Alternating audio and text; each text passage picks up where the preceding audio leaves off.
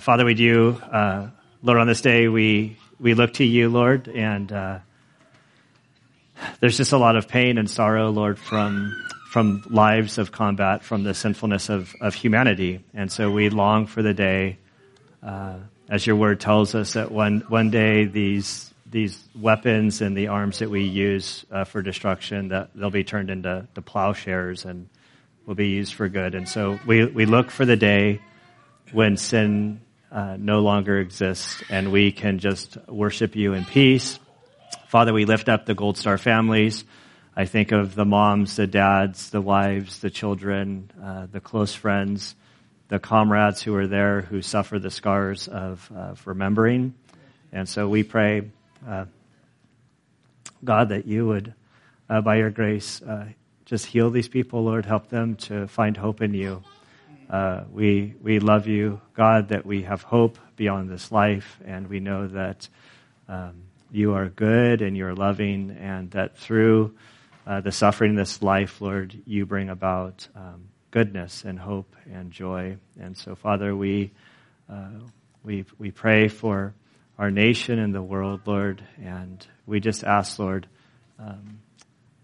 that people's lives would be transformed through the death, burial, and resurrection of Christ, for ultimately that is the way to true peace.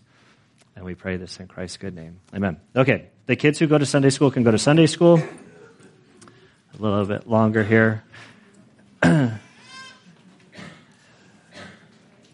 We're really only looking at one verse today, which means really not that much. So hopefully it should be shorter, but we'll see. You can't trust a pastor when he says stuff like this. Let's pray. We're only looking at Ephesians 2:10, but I'm going to read Ephesians 2 verses 1 through 10 just to give the context. Let's pray. Father, we do thank you and praise you for your word. We thank you for this day. We thank you for this time that we can gather just to worship you through our fellowship with one another, through our singing to you and praising you through song. We thank you for the time that we have to study your word. Lord, we ask that your word would come alive to us. May your spirit illuminate the meaning of the text. May we understand what is being said here by you through the Apostle Paul to the churches at Ephesus, and even to us. Father, we pray, Lord, as we look at this text, that really compels us, Lord, to live out our new life in Christ by doing the works that you have prepared beforehand for us. And so we pray, Father, that you would grow us in our relationship with you, mature us in this relationship, and help us, Lord, to grow and to serve and to fulfill that which you have called us to do in our own lives. And it's in Christ's good name I pray. Amen. Ephesians chapter 2, verse 1. And you were dead in your trespasses and sins, in which you formerly walked according to the course of this world, according to the prince of the power of the air, of the spirit that is now working in the sons of disobedience. Among them, we too all formerly lived in the lusts of our flesh, indulging in the desires of the flesh and of the mind, and were by nature children of wrath, even as the rest. But God, being rich in mercy, because of his great love with which he loved us, even when we were dead in our transgressions, made us alive together with Christ. By grace you have been saved, and raised us up with him, seated us with him in the heavenly places in Christ Jesus, so that in the ages to come he might show the surpassing riches of his grace in kindness toward us in Christ Jesus. For by grace you have been saved through faith, and that not of yourselves. It is the gift of God, not as a result of works, so that no one may boast. For we are his workmanship, created in Christ Jesus for good works, which God prepared beforehand so that we would walk in them. And Father, we do thank you for this passage. We ask that you would help us now. And it's in Christ's good name I pray. Amen. All right, so we read that long section. There's sort of three parts before we get to the verse. Verses 1 through 3 sort of talk about our amazing depravity, that we were really, really bad, and that we were really, really set apart from God, that we were dead. I think back to when I was in Bible college. I must have had a class or a professor or something reference this section, and he described us as a dead fish that was floating down a river. And so whenever I read this, I just think of like a dead fish floating down the river. A couple weeks ago, I took my boys up to Lake Tahoe, and they were all stoked to be playing in the snow water. I don't know what they were thinking. They're like, "Dad, it's okay. Once your body goes numb, you're good." And I'm like, yeah, I'm going to avoid that. But there was this like big old dead trout just floating there at the shorelines, and my boys thought it was the coolest thing, and I'm just like, that's me spiritually before God, that big dead trout. And then verses 4 through 7, this but God, that this amazing heights that we're brought to in Christ, that suddenly as low as we were before Christ, in Christ we're brought up to the heavenly heavenlies right there with Jesus. And then chapter 2, verses 8 through 9, we see this amazing grace that songs have been written about, this understanding that our relationship with God is not contingent on anything that we have done or do. It's based solely on the act of Christ on the cross. It's by grace we have been saved through faith when we trust what he's done. And in that moment, we're transferred from death into life, from this old creation to new creation in him. And it's beautiful. It's wonderful. And then the question sort of lies is like, what do we do at that point? Early in my Christian life, I'd become a Christian, I think by my best calculation, when I was about 22 years old. I was an active duty Navy SEAL. I was going to church on Sunday nights and a Bible study on Tuesday. And then I was in the bars all of the other nights during the week. And I was sort of trying to figure out sort of these two worlds and how did they fit together.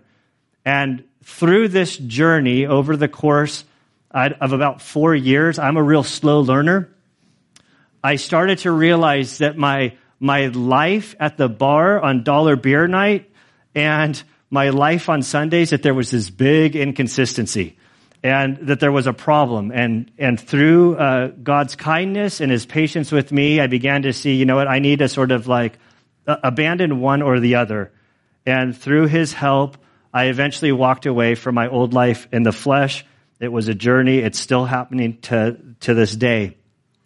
And as I got plugged into the church, I started to grow and I started to go to these Bible studies, and I realized that I needed to fill my time by not going to the bar and not hanging out with the guys. And so I was like, I'll just plug myself into a Bible study every night of the week, and when I'm gone, I'll miss them. But I just sort of structured my life in a way that I was like always in church, because I knew that if I wasn't in church, that I would be doing stuff that wasn't pleasing to God. And I eventually reached this place where I still felt like something was missing. Like I was going to the studies, I was learning, I was being involved, I was drinking less and less, and I was finding that I was more and more successful, but there just was like this void. And I remember going to one of the pastors at the church, and I said, I feel like I'm missing something. And he's like, you need to start surfing is what you need.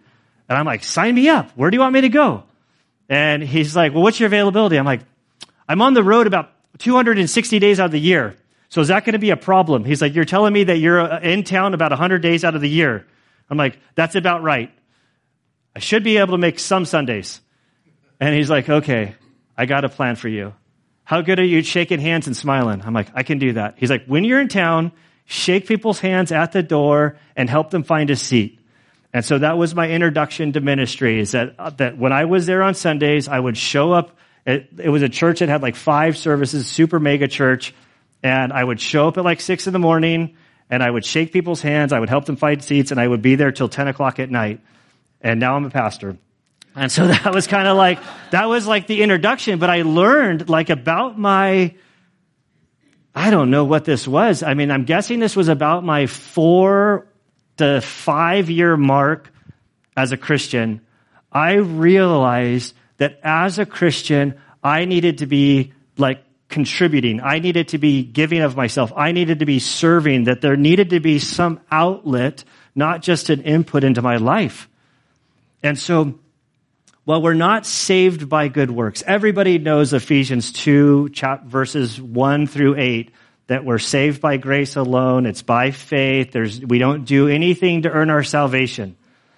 But very few people actually know Ephesians 2:10, that then goes in to say, okay, you're not saved by works, you're saved to do good works, which is super important. That God, when we have come to Christ and received him as Savior, Paul would tell young Timothy sort of this idea that he was pressed into service, like a military, that you were enlisted into this cause, and that God has a purpose for you, and that there's a reason for your existence, and you need to start working and serving, and as you do this, you grow even closer to him. And so in verse 10, we begin with, for we are his workmanship. So this word for is sort of like an introductory word that links to the previous section. Verse 9, we read, the gift of God, not as a result of works, so that no one may boast. So where he's led up to this position, you are dead in Christ. You've trusted Jesus. You're dead. You're dead in your sins, not dead in Christ. You're dead in your sins. You've come to the place where you recognize where you are apart from him. You then understand, you've been shared, you've read, or something that you see that Jesus went to the cross and he died for you. The wrath of God was placed upon him for your transgressions, and all you need to do is to believe. And you did. And we're told that in that moment, it is a gift of God, not because you did anything. You have nothing to boast about. I know I've shared this illustration a bazillion times. So you guys know where I'm going to go. The deadliest catch. Anybody want to share the story for me? I know I've told it a bunch. I really like this show, The Deadliest Catch. Like, I think, man, if I could be young again and I didn't go to be Navy SEAL, I think I'd want to go to Alaska to give it a shot for at least a season. Like, could I hang with these guys? I know now I want nothing to do with hanging with these guys. Not at all. I'm past that in my life. But there was this one episode. They were heading out to sea. There was one boat and there was a second boat, and it was a super bad storm in the Bering Sea.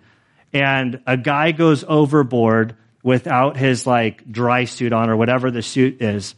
And there's this call, man overboard. It's super bad storms. They said in the time for the boat that he fell off, for that boat to turn around to come back and get him, he would be a goner, in that short amount of time. And then the second boat comes out, and they're like, hey, we have visual, we have a straight line, we can get to him. They go right out to the guy, and they throw a life ring out to the guy. The guy barely has the strength to grab onto the life ring. They haul him in.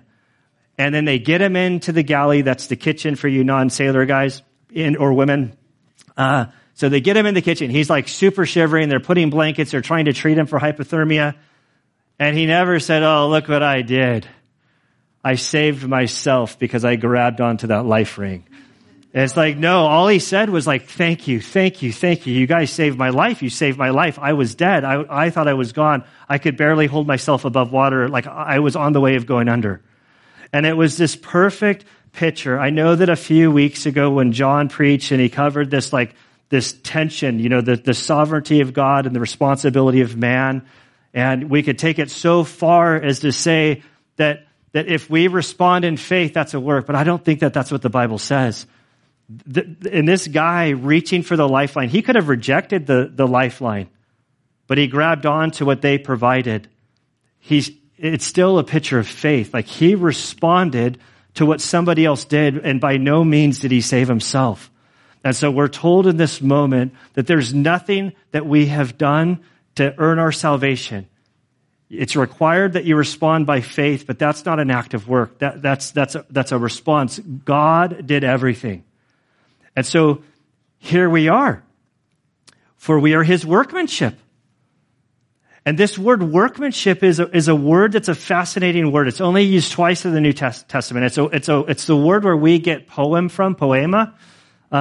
We can take this too far to think that you're like a poem. I don't think that's the context. In the context, the word meant workmanship, like creation. On Thursday, I didn't ask permission for this, but I don't think this is a permission one. We'll find out if I need permission. On Thursday, I came to the church, and Grace was given art lessons to Eve and Eva, and they had their little paintings out. And I walked in, I got distracted because that's what happens to me a lot. And so I'm talking to the mom about snakes and stuff, but I'm looking at the paintings, and I'm like, they're beautiful. There was like this beautiful like sunrise or sunset. And I should have said, so I don't see them, but I saw them walk in. It was beautiful. They were like these little masterpieces that they created. And it's sort of this like that we are his workmanship, his like this masterpiece production. But before we start going to the point where we think, yes, I'm God's masterpiece. Look at me. Like everybody should worship me. That's not really the idea. So in Romans 1:20, where this word is used, it says, Romans 1:20 is very much like Psalm 19. For the heavens declare the glory of God. That God in his creation, the things that he's made, he's revealed himself to the world. And there, Paul writes, for since the creation of the world, his invisible attributes, his eternal power and divine nature have been clearly seen, being understood through what has been made. That's that word, workmanship. The only other place in the Bible that it's used, so that they are without excuse. And so what he's saying, that the workmanship that Paul is talking about, he's talking about God, his invisible attributes, the things about God that you can't see, his eternal power, his capacity to speak creation into existence, divine nature. Everything about who God is, he is placed out there into creation for humanity to see. I don't think it's enough to be saved by God's creation, but by God's creation, there's enough for us to be condemned before God. If you look out at the world and you see everything that's been created, the stars and the atmosphere and the trees and sequoia, if you go to the microscopic level and you look at God's creation and you think, man, this is just wild. All this just happened from some big explosion. Like, that's simply incredible. That's crazy. I mean, no disrespect, but it's crazy to think that the intricacy of this world and all of the things that have to happen could just happen by happen chance. There's no, would we look at creation? The reasonable response is there has to be something that did all of this. So that's how Paul is using this word in Romans. He says, what has been made, God's masterpiece of creation, so that they are without excuse. That humanity, when it looks at God's creation, it's without excuse. Now when we come back to Ephesians 2:20 and look at this word, for we are his workmanship. The context is just previous that you were saved by grace alone. That you were a sinner and you've now, through the grace of God, have been transformed into this new creation. And it's kind of this picture that's the workmanship that you who were far from God, through faith could be brought near is a beautiful masterpiece. This creation, this poem of God that he could do this is unthinkable. It's something that only God can do. Augustine was quoted as saying, men go abroad to wonder at the height of the mountains, at the huge waves of the sea, at the long courses of the rivers, at the vast compass of the season, at the circular motion of the stars, and they pass by themselves without wondering, which is really profound. I mean, there's a huge sequoia tree. That's nothing to like a newborn baby, of like all of the wonder that's in there, the majesticness of it all. On this masterpiece, Kent Hughes says, the ultimate workmanship of God, is a human being who, despite being dead in his transgressions and sins, has been made alive in Christ. Like, this is the masterpiece, to be dead in your sins, transformed into new life. Paul would write in 2 Corinthians 5:17, therefore, if anyone is in Christ, he is a new creature, a new creation. The old things have passed away. Behold, the new things have come. This is the workmanship that is so awesome and so wonderful. And it begs the question as we look at verse 10, if you are hearing this, if you are in the presence of this scripture that's being presented to you, the question is, have you been made new in Christ? Have you given your life to him? Have you trusted upon the work of Christ for salvation? There's nothing more spectacular in this world than a life that's been transformed. And so then Paul's obviously writing the book of Ephesians, like John, I think, mentioned it whenever he mentioned it. But that this letter is written to those who are Christians. This isn't like an evangelistic book that's trying to reach non-believers. He's writing to those who are in Christ. And so for those of us who are in Christ, and my prayer is that if you're not a Christian, that you would come to the place where you understand what Jesus has done for you, that you could respond by faith and receive this new life in him. But for those of us who have received this new life in Christ, like, so what are you doing now? Like, what's your next step? Like, where do you go from here? Do you just continue your life as it was beforehand? Or is there something different? I believe that there's something different. He goes on to say, for we his workmanship created in Christ Jesus for good works.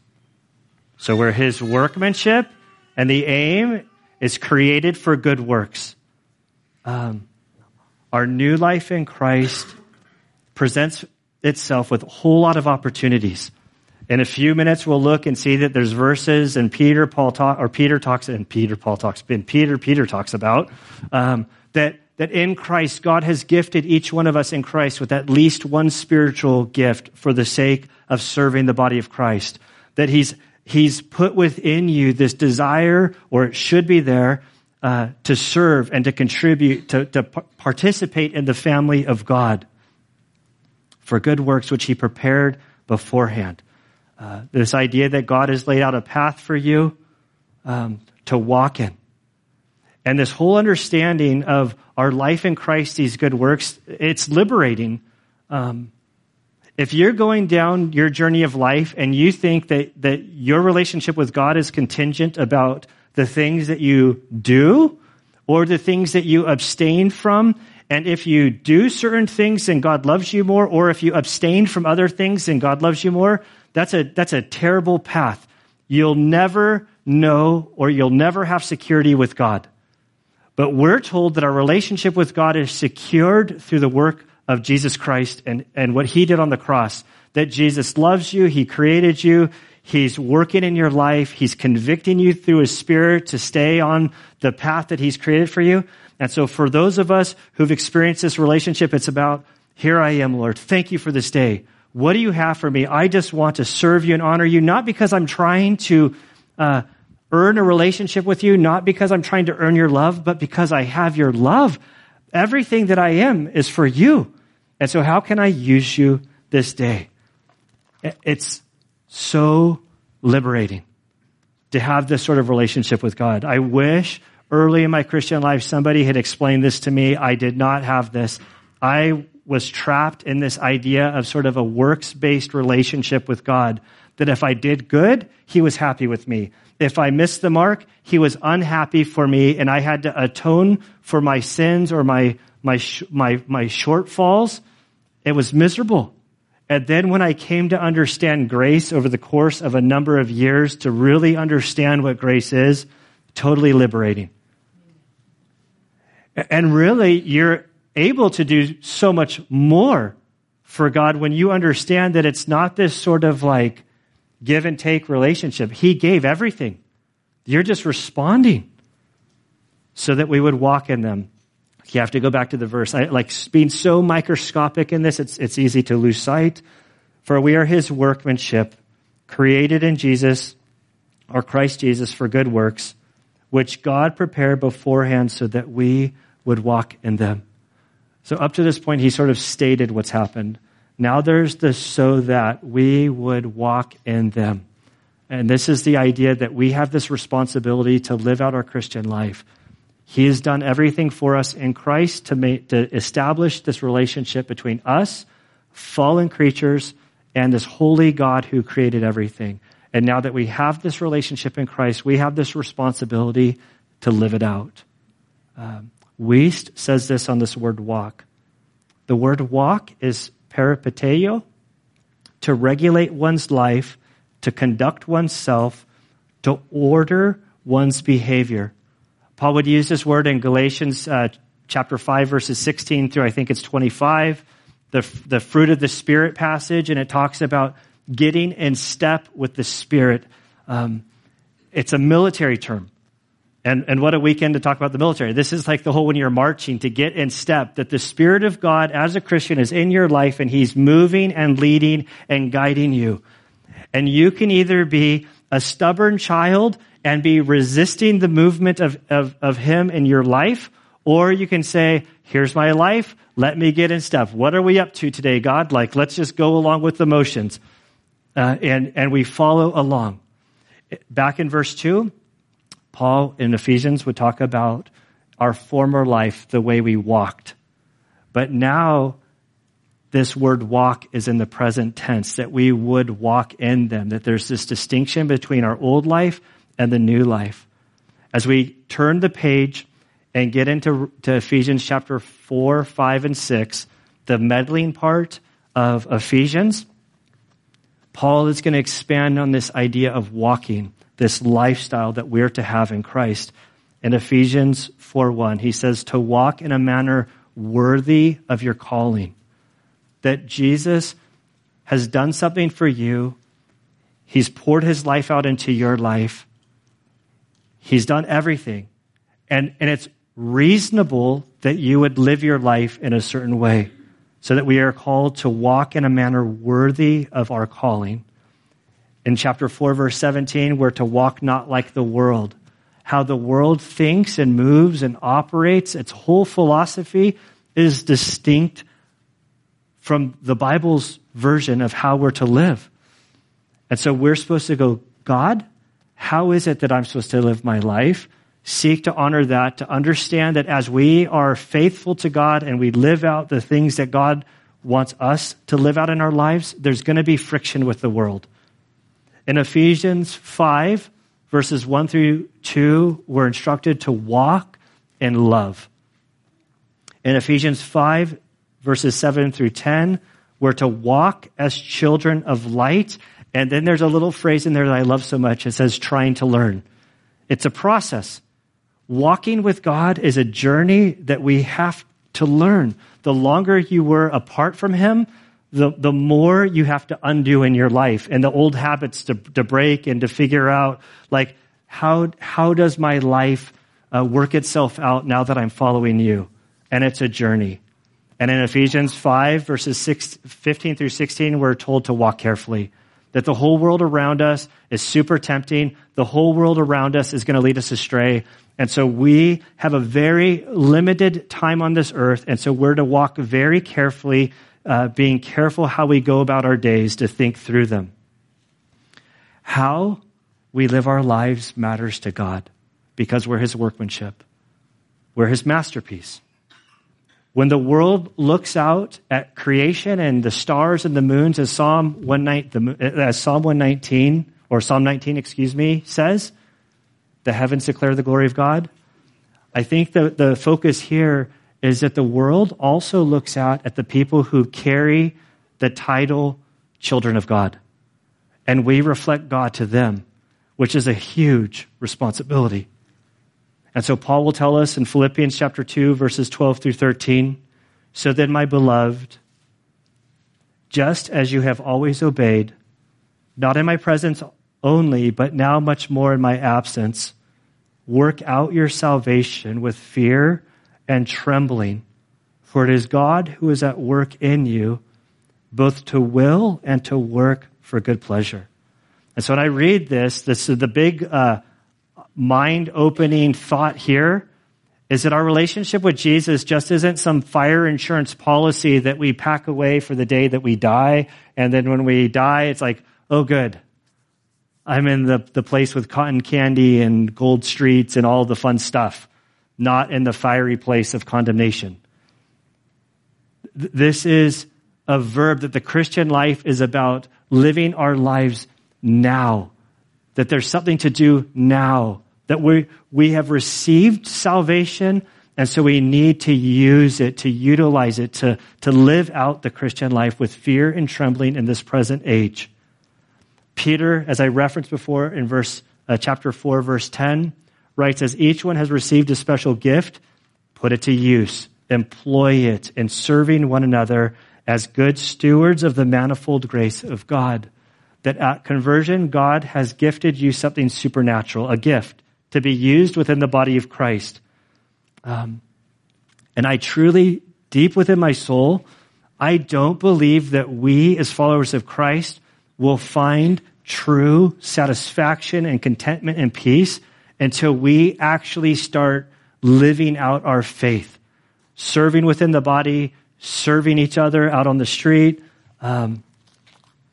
It's a wonderful thing. Like the church the parking lot's getting ready to be redone. And yesterday I met with the guy, I noticed, it's been on my to-do list. I'm like, I need to follow up with the re-asphalting. This isn't something they teach in seminary. I know it's really not a big deal. I've been here now for long enough to know every couple of years you redo slurry asphalt. Didn't know this before I was a pastor. And a seal, I didn't care about asphalt. And apparently it's something that has to get done. And so then I noticed our whole street, one little guy's going up and down the street, re-asphalting all the driveways. I'm like, hey, let's call this guy. I'll call him up. And so I text him. I'm like, hey man, can I get a bid on and he's like, at the church. And he responds in a very Christian way. Not like a guy that's trying to manipulate Christianity, but he's like, this is an answer to prayer. I really need work. Praise God. And I'm like, okay. And then, he shows up yesterday to get the bid and he's like, yeah, I was doing your neighbor's house. And I was totally witnessing to him. I'm like, oh, you're witnessing to them. They're not believers. He's like, yeah, he doesn't believe in anything. I'm like, yeah, I know. It's he's a really great guy though, but was just so encouraging that he's like, I know I just slurry parking lots and driveways, but every little crack, every little detail is for Jesus. And I'm like, that's the Spirit. I'm like, well, let's see what your bid is. Because I say, we'll see what he got the job. He's good. He's but it's this is the attitude that we are a part of something so much greater than ourselves. And once we realize this and we start living this way, everything changes. And so when I look at this passage, first and foremost, I grew up Catholic. And when I think of my Catholic loved ones and when I start talking about this subject of good works and faith and they'll say, oh, it's just semantics. We're saying the same thing. And it's no. This is super different.